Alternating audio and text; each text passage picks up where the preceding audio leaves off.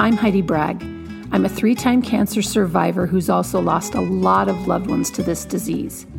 My goal is to connect you with stories and resources that will improve your life so that you can feel happier, more resilient, and less stressed, especially when you're going through hard times. Join me as we discuss life, cancer, etc. So this is a little terrifying, but it's also super exciting. This will be the first video on our YouTube channel. We do have some of the audio from the podcast on there. I believe we have all 3 seasons, but now we're going to start doing video.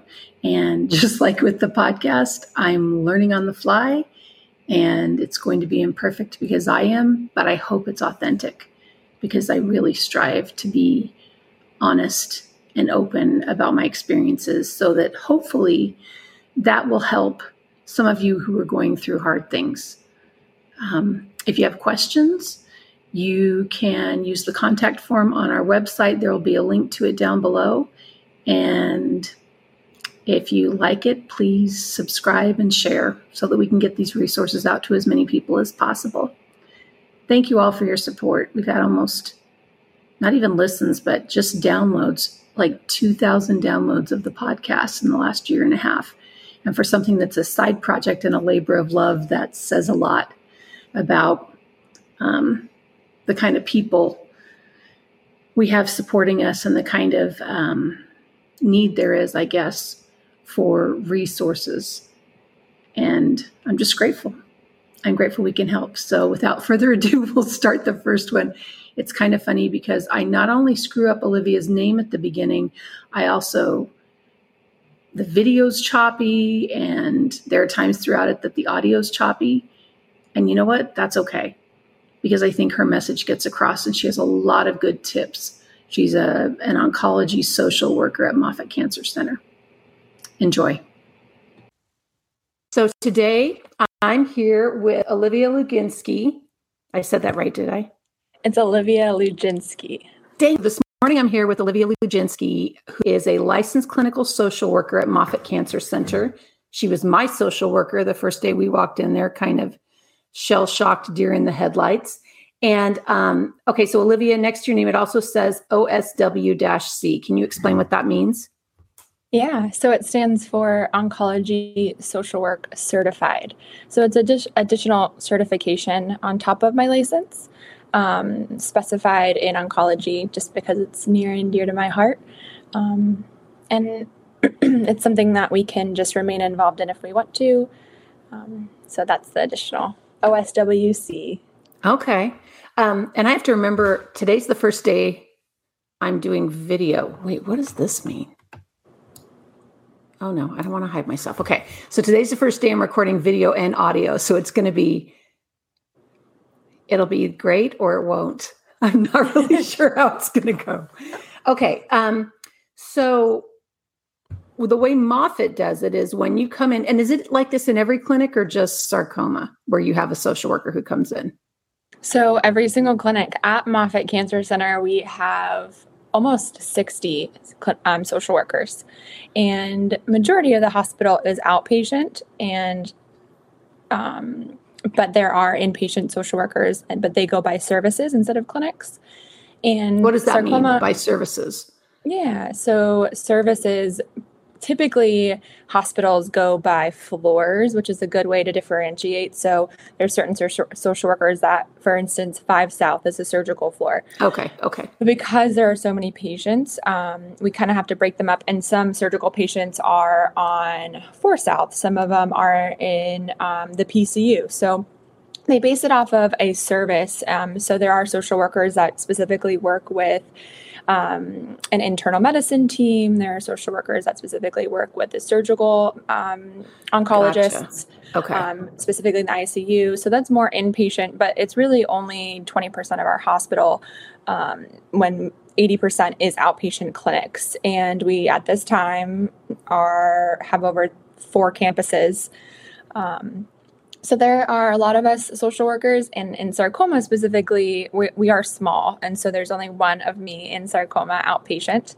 And back to your original question of how we kind of get involved is my medical team consults me for the patients that do need some support or resources. I have a vast list of tasks and kind of what falls within inside of my role. And so if a medical team member, a nurse, a mid-level, which is a nurse practitioner, or a PA or an MD, think that a patient or caregiver would benefit from social work support, they consult me. So they put in an order and I come up and majority of the time try to provide support in person. Sometimes it doesn't work that way and we have to provide support over the phone or through telehealth, which is okay. And so we're consulted for each patient. We don't see every single patient, unfortunately, but yeah, that's how we kind of get involved from the start. And then it's kind of a continuity of care. We follow along and we always offer our resources. And as the treatment plan unfolds too, our roles can kind of shift with what the patient and family needs. Yeah, well, and it was... Okay, I have a couple questions for you, and then we'll talk about how you got into this. But do you remember, I don't know if you remember, it was 4 years ago, but do you remember what did they consult with you for me going, this is probably fatal, her family's probably going to need help? Yeah, so typically it is we're such a close, tight-knit team here. I am coming up on 5 years with the sarcoma team here at Moffitt, and when they're giving news about a new diagnosis to a patient and their loved ones, it is something that's such a helpless feeling where you're giving them life-altering news and they want to support best way they can. And we've kind of created this awesome team so that they can process all of the medical information with you and next steps and what that treatment plan looks like and talking about expectations, but then I can come in and help process the emotional side of it. I'm focused more on the mental health and how you're coping. And so it can kind of look very different. Sometimes patients are in apparent distress. Sometimes individuals are in complete shock. Sometimes it's in between. Sometimes there's anger, depression, anxiety.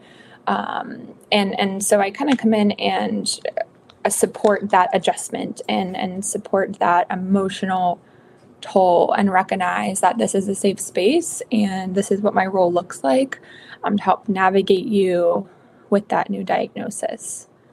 Because it's really... So we had gone to because I'd had cancer before, I had another oncologist. So we had gone to her and she said, this will, we're friends. I trust her judgment. She's just like, this will probably be the thing you die of. Like, this is sarcoma. This is what sarcoma normally does. And, knock wood and thank God, like 4 years later, I'm okay. But so we had that kind of initial conversation. So our expectations were very low. And then we met with a resident who gave us a similar outlook.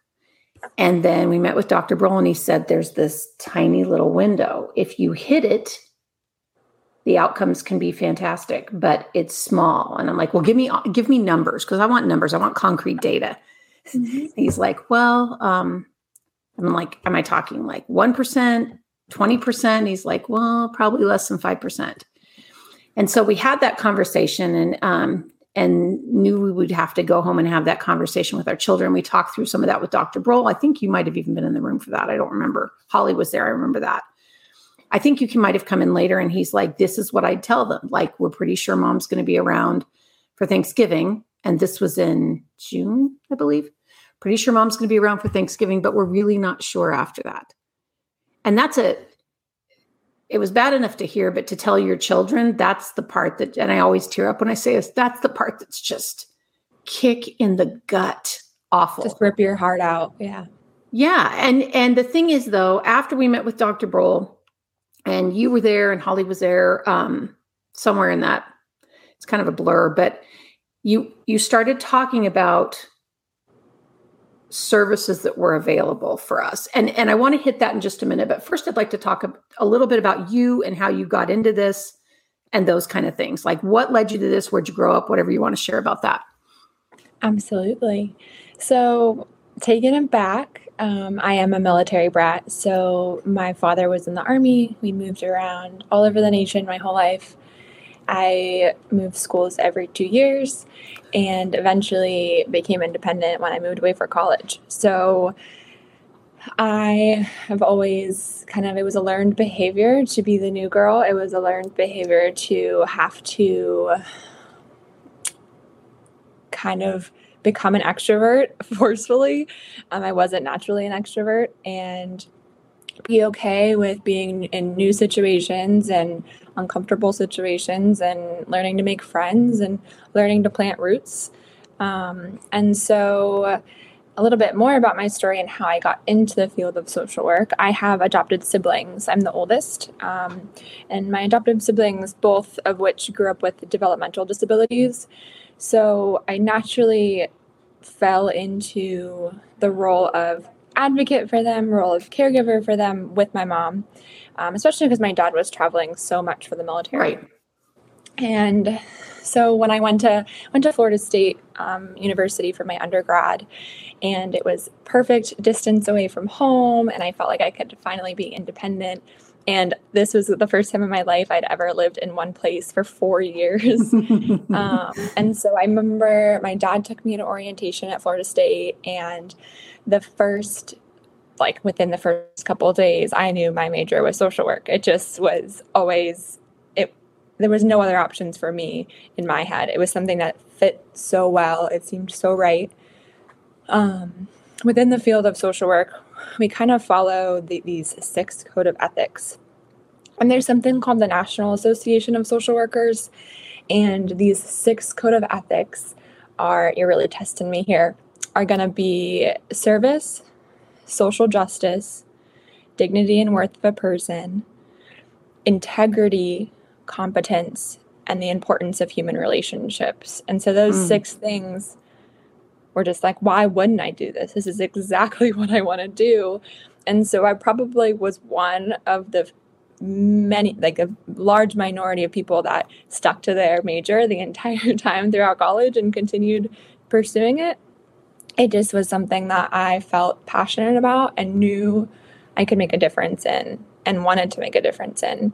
And so I attribute it to an incredible family, incredible people in my lives, and my siblings, and kind of the path that it took me. And so how I got into oncology was honestly, I am just grateful for having some connections here at Moffitt. I wanted to see if it was a good fit. I think some people go in oncology really hoping that it is a good fit, and sometimes it can be too overwhelming and too much for people, which I think is okay. And I just found myself flourishing and wanting more, and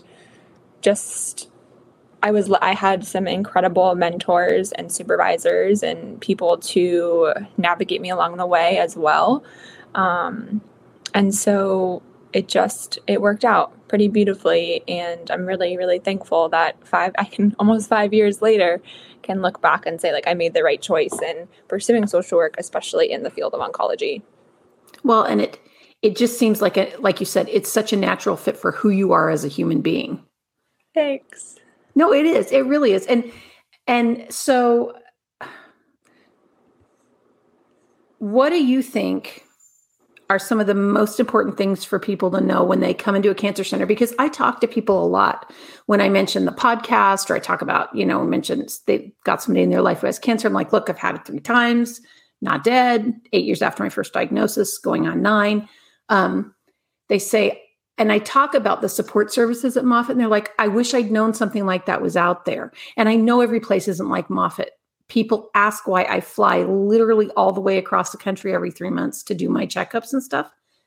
That's why Moffitt is a very special place.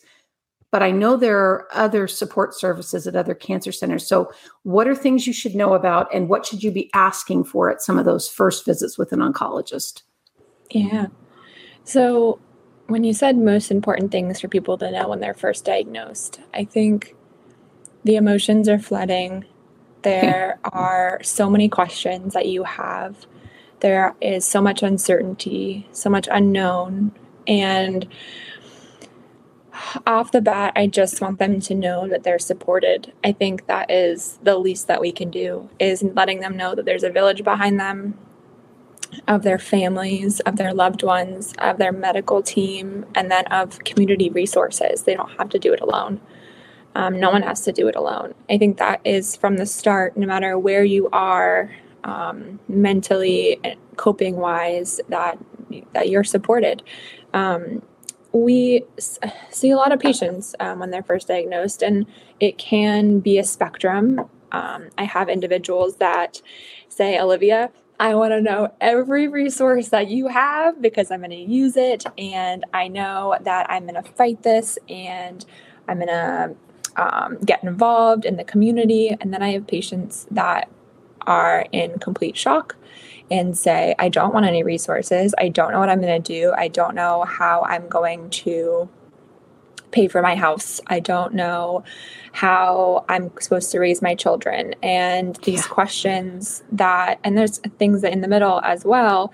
And so I think just letting them know that they're supported, and the biggest thing being one day at a time, truly, like one day at a time. And sometimes it's like 1 minute or one half hour, because you're just overwhelmed.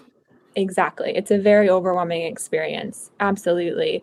And there's so many changes in dynamics and adjustments that are being made overnight. And so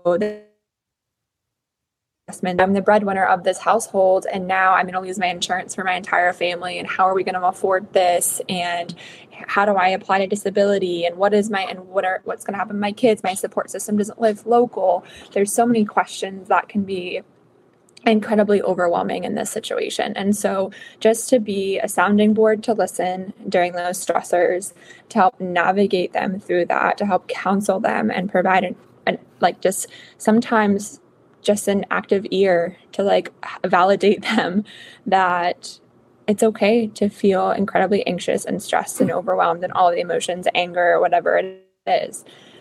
And in regards to the services, I really, every single time I walk into a room, every single resource that I know of, I want to make sure that patients are aware of. But when I walk in the room, I oftentimes don't know where it's going to lead to. So some patients straight up say, I'm focused on financial assistance resources.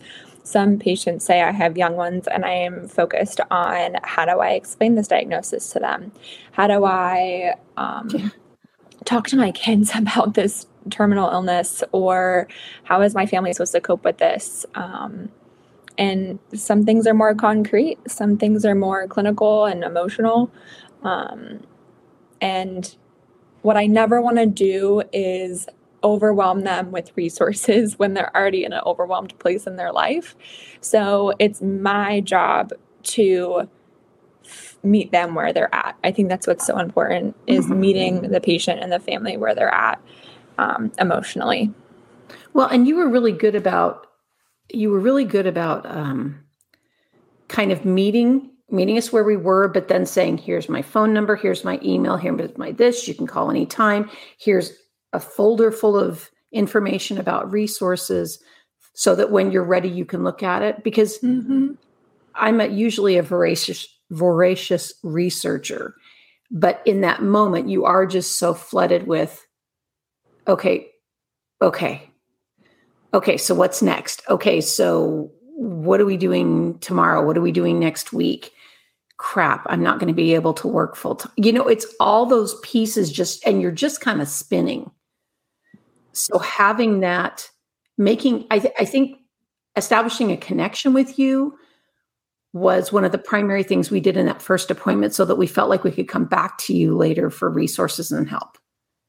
Yeah, that's a really good point. The establishing the rapport is definitely a good start, but then you having those resources to go back to, because when there's a time where you can breathe and you feel like you can process and you feel like you've come to the point where you can look at resources, then they're available to you and you know how to contact me if you have questions. And a lot of these resources are have applications and require letters and need medical confirmation forms and all of this lingo and terminology and treatment plan information and advocacy efforts. So one of my biggest things is navigator, and making sure that I'm leading you in the right direction. And if I'm not the person that can answer that question, I can lead you to the person and refer you to the person that can, or I can refer you to the community resource that can, that might have a little bit more info or might be able to support your family. I think, yeah, it's, Olivia was kind of like a guide. Like, and you and Holly and Dr. Brohl all work together really well.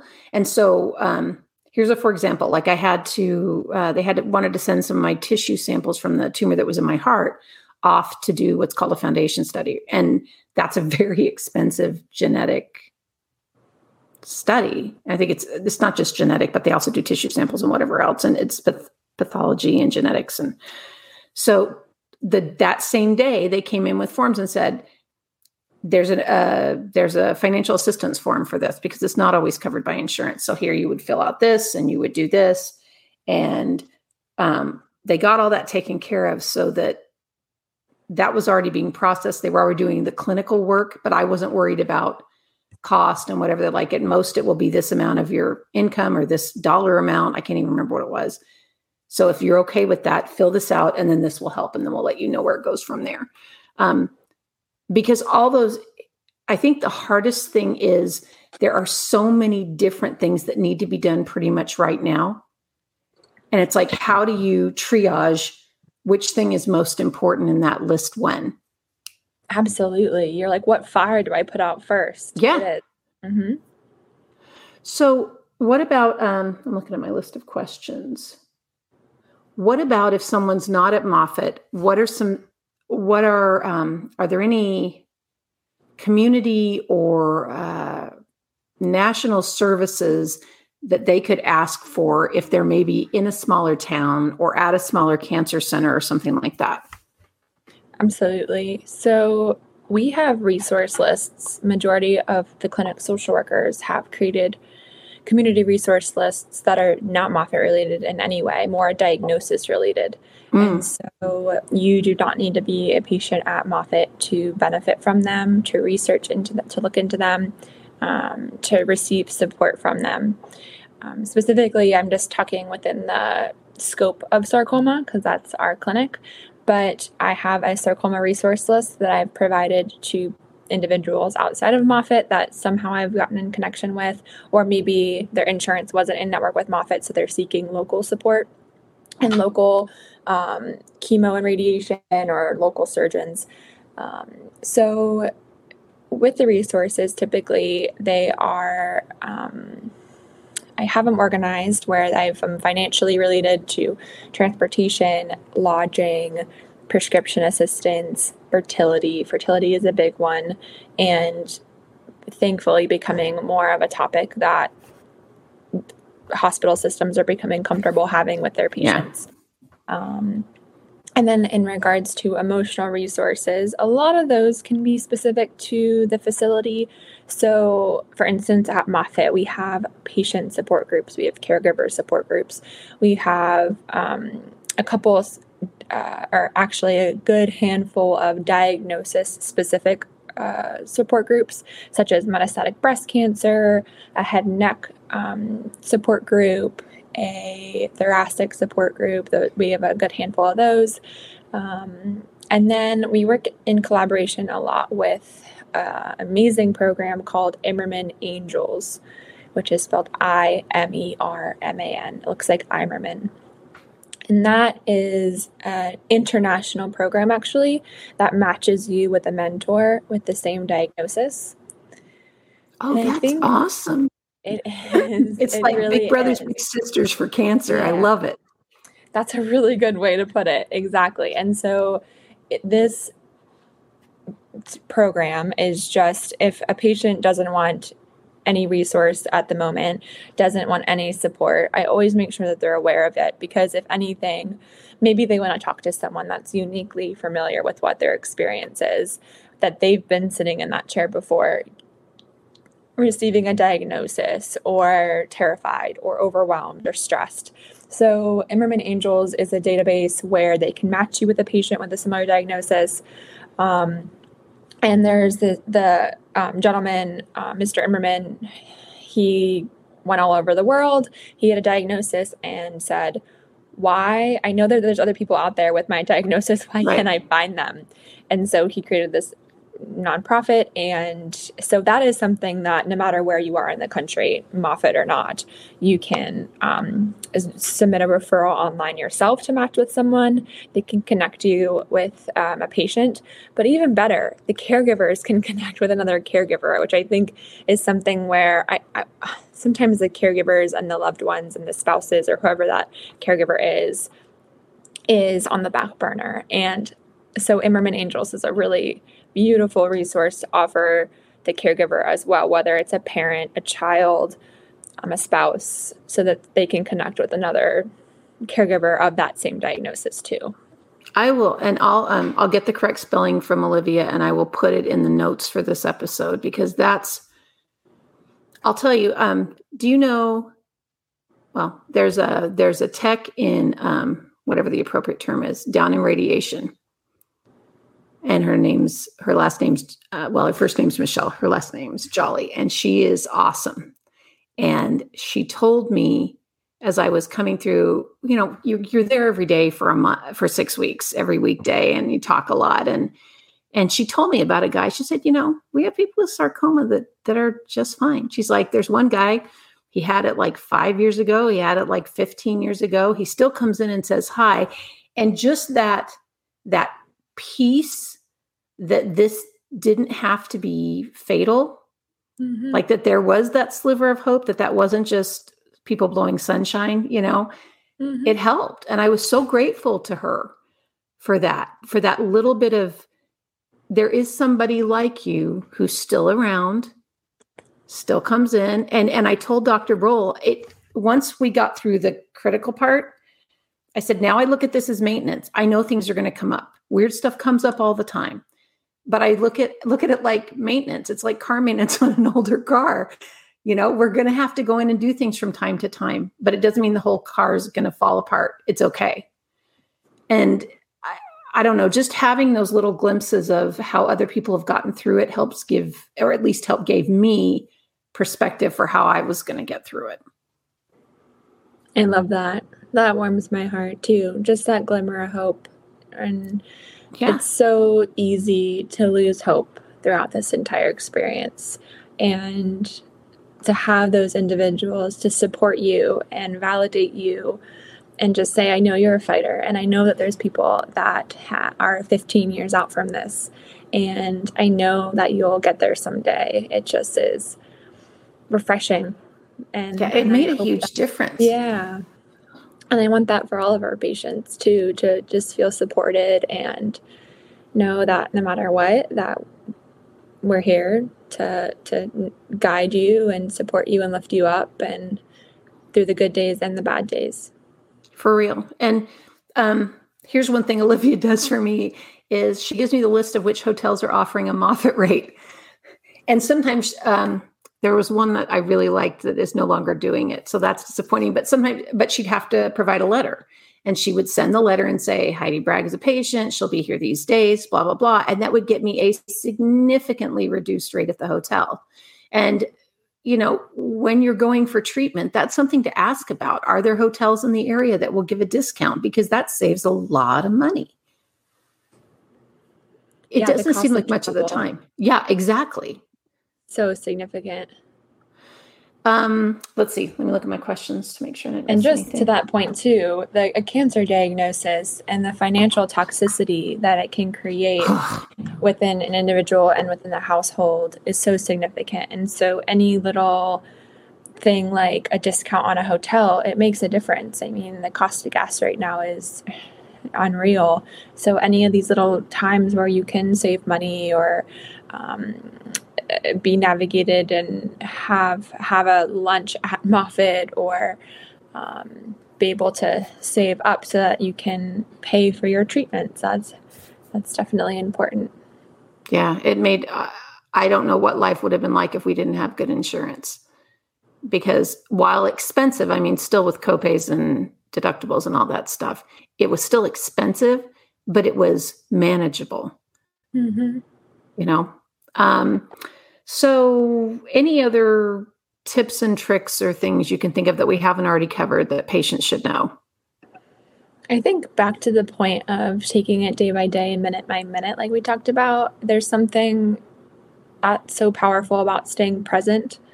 We have such a tendency to, just as a society, to focus on the future and jump ahead and want to plan and want to figure things out. And that future and that uncertainty just leads to anxiety, and it can lead to worry, and it can lead to, what am I going to do? And it starts to snowball. And I see patients sitting in front of me and caregivers sitting in front of me kind of spiraling, like, what am I going to do about this? And A and B and C and D.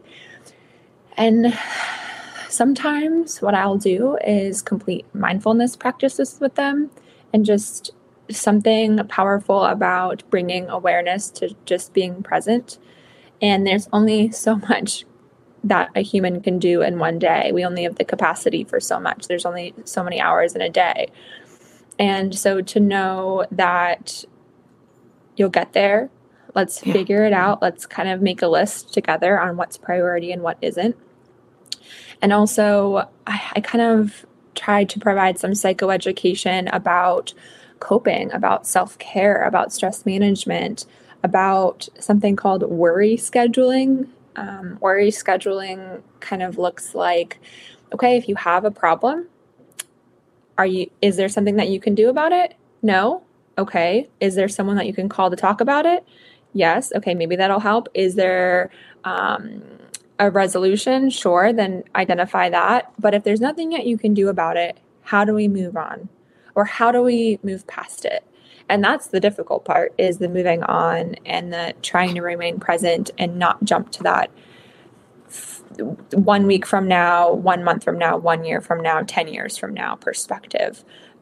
Because it can be crippling. It can be really crippling and debilitating when we try to jump to those conclusions, which are just so natural for us. And I think as a society, we've destigmatized a lot of mental health challenges. And I will be the first to ask if I can assist you in trying to find a therapist in the community. There's something so powerful about talk therapy, along with if you were interested in getting established with a psychiatrist, a psychologist, an LCSW like myself, to help you in the community as well. Because you're coming to Moffitt appointments, but you are a person. You're not just a patient, and you have a world outside of Moffitt. And so with that world, I feel like individuals can be supported best by seeking mental health support. And we do have a behavioral health clinic at Moffitt. We do have psychologists and psychiatrists across the street in our supportive care building. But as you can imagine, the caseload is high, and there are some criteria to getting into that clinic. So if individuals do want to be seen soon and seek mental health support, oftentimes I recommend trying to find someone local, because it's much easier to see someone in the town that you live in than making the extra trip out here to Moffitt to see that provider. We did. Yeah, we established with somebody local, and pretty much as soon as I got the diagnosis, and it was hugely helpful. And my husband, Kevin, said, we need to get a therapist, established care with a therapist now, so that as things come up, and we all went together to the first one. Sometimes one of us would go, sometimes the other would go, sometimes one of the kids would go, sometimes we'd go with one of the kids. But we had Sharon, she's done a few podcasts for us too. We had Sharon to just help us process and give us tools as these new things came up. Because I always tell people, therapy is just tools for your toolbox. You have never been through this exact thing at this exact point in your life before. So I don't know how to be a person. I didn't know how to be a person with sarcoma. So we needed tools. Absolutely. There's individuals out there to assist you with those coping mechanisms and help facilitate that personal development, because it can seem so isolating. And to know that you're not alone and that you have someone to talk to and have someone to listen to. And like you said, every single person has the tools in their toolbox, but that therapist can be there to help you use them and show you how to. Can be so cathartic. And with the continuity of care too, I see patients from their first day here. I see them in the middle of their treatments, at the end of their treatments. And people are on very different spectrums of whether they're ready for support or not. And so what I think is so beautiful, it doesn't matter where your treatment plan is, you're going to benefit from it. But back to that point of meeting you where you're at, if you feel like the start of your treatment, you don't want to talk to someone, but maybe once you do get settled into what that treatment plan looks like, because then you know exactly what to expect, maybe that extra layer of mental health support, maybe then you're ready for it. That's true. And that can be something that I've seen a lot more of, because they want to get that treatment started right away.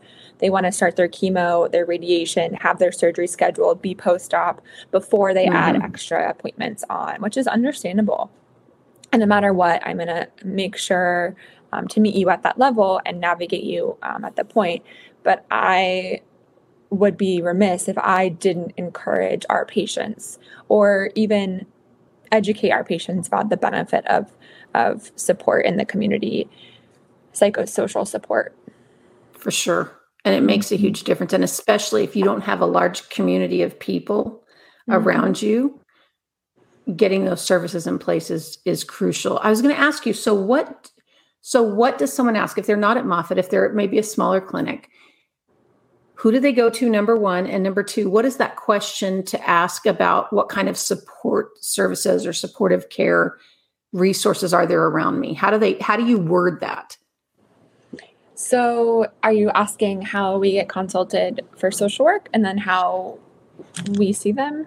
Well, more like if someone's nowhere near Moffitt, say they're somewhere completely different and they go to their oncologist, what are the right questions to ask to connect them with those kinds of resources in the community where they live? I see. Okay. So most local oncologists will have a social worker on their team of some sort. I would say always inquiring if there's a social worker available to speak with or a social worker that contact that they can reach out to. We have many different roles dependent on the facilities and dependent on where you are working in the community. I think that some of the larger establishments have a more robust resource list, but I never want individuals that might be in a small town that might not have access to the certain resources of a larger facility to not have the opportunities and not have the resources. And so I would always inquire about a social worker locally. There are lots of national websites like Cancer Care, American Cancer Society. I'd be happy to email you my updated sarcoma resource list, which does have a handful of general cancer support websites on there too, so you could share that. That'd be great. And I can put that in the show notes. Yeah. Yeah. And I think back to what you said too at the very beginning, where you were a researcher. You were like, I'm going to look into this, and we can get so sucked into this like sinkhole of research and information, and it's so overwhelming. And that can also trigger anxiety and emotions.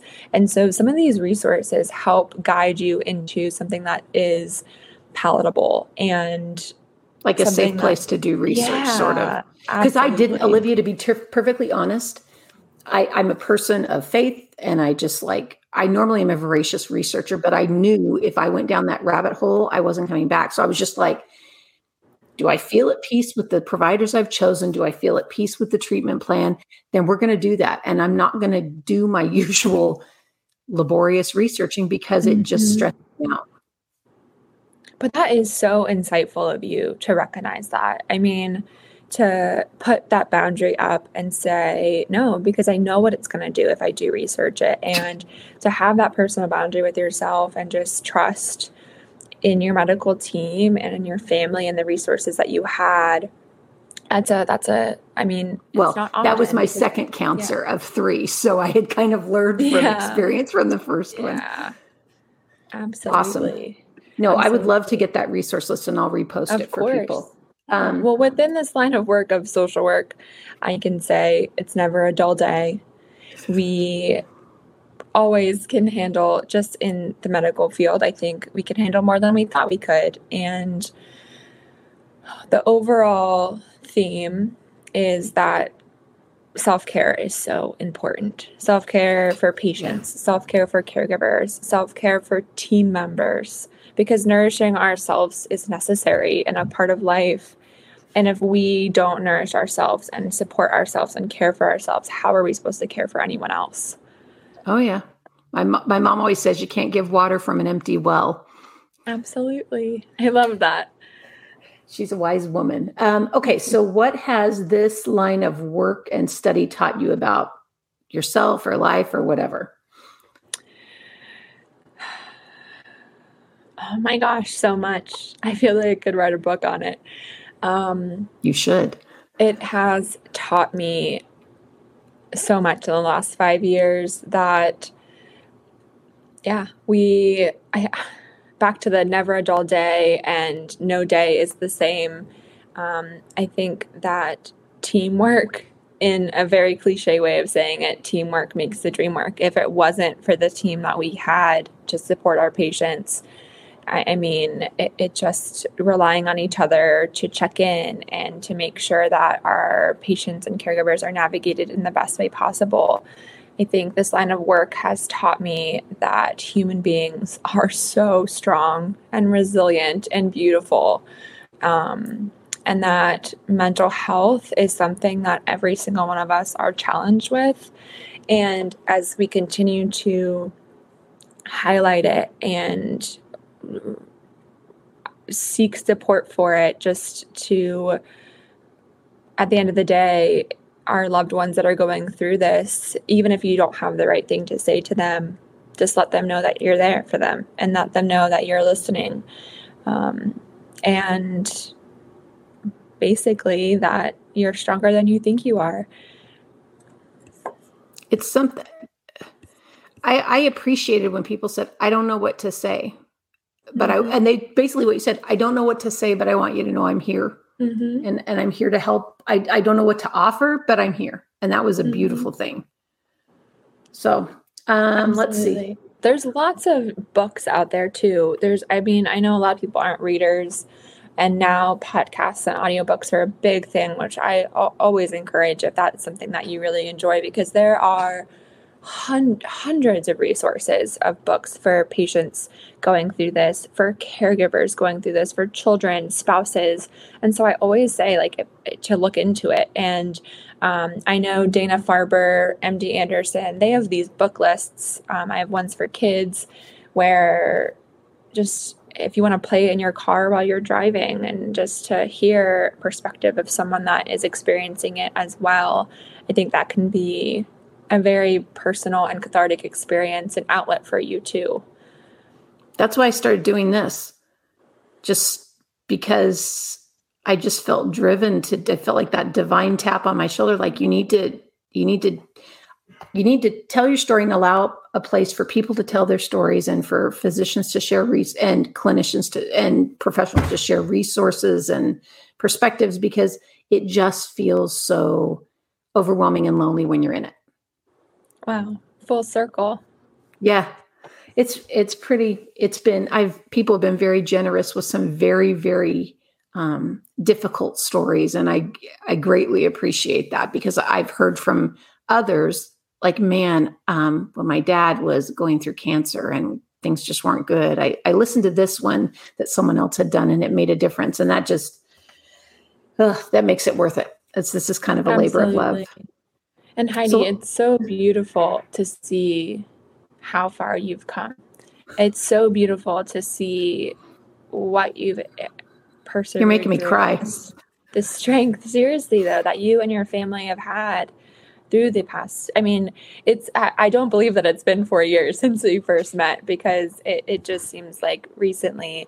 But back to the point where your strength and perseverance, it just have been something that I think you're doing an amazing thing, and trying to support others and know that they're not alone in this journey. Yeah. And what I think is so beautiful about Moffitt too, and about the team members here, is that every single one of us have been touched by cancer in some way in our lives. And so we all come back to like those loved ones that we know that either have or had an oncology diagnosis. Every single person has some story to share about it, and it kind of brings us together in that way. It does. And you guys are just, I think Moffitt hires for not just technical skill, but for personality and I can't even think of the other word I want for what else to kind of encompass this, but it takes a special kind of person to work in oncology in general. And I think Moffitt's people are just absolutely top notch. I've been in lots of clinics at Moffitt, and they're just top notch. Well, I thank you for that. We've got some top notch patients too. It's a very unique place. Okay, so what are some personal bucket list items for you? Oh, so I'm a traveler. I love to travel. I love to explore. I think that's been a troublesome with COVID, because we've been limited on traveling. I would say bucket list items, since I can remember, is one of these days will be attending a concert at Red Rocks in Colorado for sure. That is one of my biggest bucket list items. And I have always wanted to go whitewater rafting as well. I think, those two probably are top of list right now. Yeah. What about you? Well, Kev and I, when all of our kids are launched, we're buying a place in Italy, and we're going to live there a couple months in the summer, because he's in education, so we can do that, and I can work from anywhere. And then when we retire, we'll probably live half there and half here. But that's what we want to do. And just, we like to, travel's our thing too. We don't need a huge house. We don't need, fancy cars, but we love to take trips. So yeah, we'll do that. When we have the place in Italy, I'm just saying, you guys could go when we're not having it rented out, or come visit while we're there. Yeah. It'll be neat. I've already got my eye on a couple places. So, all right, out of everywhere in the world or in your life, what's your favorite place to be? Probably on the beach with my husband watching the sunset. That's a beautiful thing. Yeah. I'm excited. I'm coming back to Moffitt next week. And so maybe I'll stop. Are you going to be around next week? Mm-hmm. Okay. All right. Do you have space in your day, or are you booked every hour of the day? Oh, don't worry. I'll find time. Yeah. We'll connect. I'll come up to clinic. No worries. Okay. That'd be awesome. I think I'm meeting with Dr. Brohl on Friday, so I'll email you. Okay. Thank you. Oh, sorry. Go ahead. Sorry, the audio crackled for a minute. I just want to say thank you so much for doing this, because it's so overwhelming when you first get diagnosed. So to know what to look for, to know what to ask for, to know who maybe a contact person is who can help guide you through that is really, really critical, or it was for our family. You're so welcome. Absolutely. I think it's just not every day that you get to do something like this. And I feel very honored. And I can't wait to tell other patients and caregivers about your podcast, so that they can also feel less alone and also feel supported in the journey. I think you're doing an amazing thing. And just, it's very valuable in this world. And podcasts now are just the new thing. Everyone is listening to them, and happy to support anytime and share what our role is, and provide psychoeducation about what resources are out there too. Even if we just help one more patient, then it's all worth it, right? That's what I think. If it makes one person feel less alone or feel like they've got somewhere to turn, then my work is done. Mm-hmm. Thanks, Olivia. You're so welcome. Thank you, Heidi. My thanks to Olivia for being willing to do this interview and for all she's done for me and for my family over the last 4 years. All the advice and support and resources have been invaluable.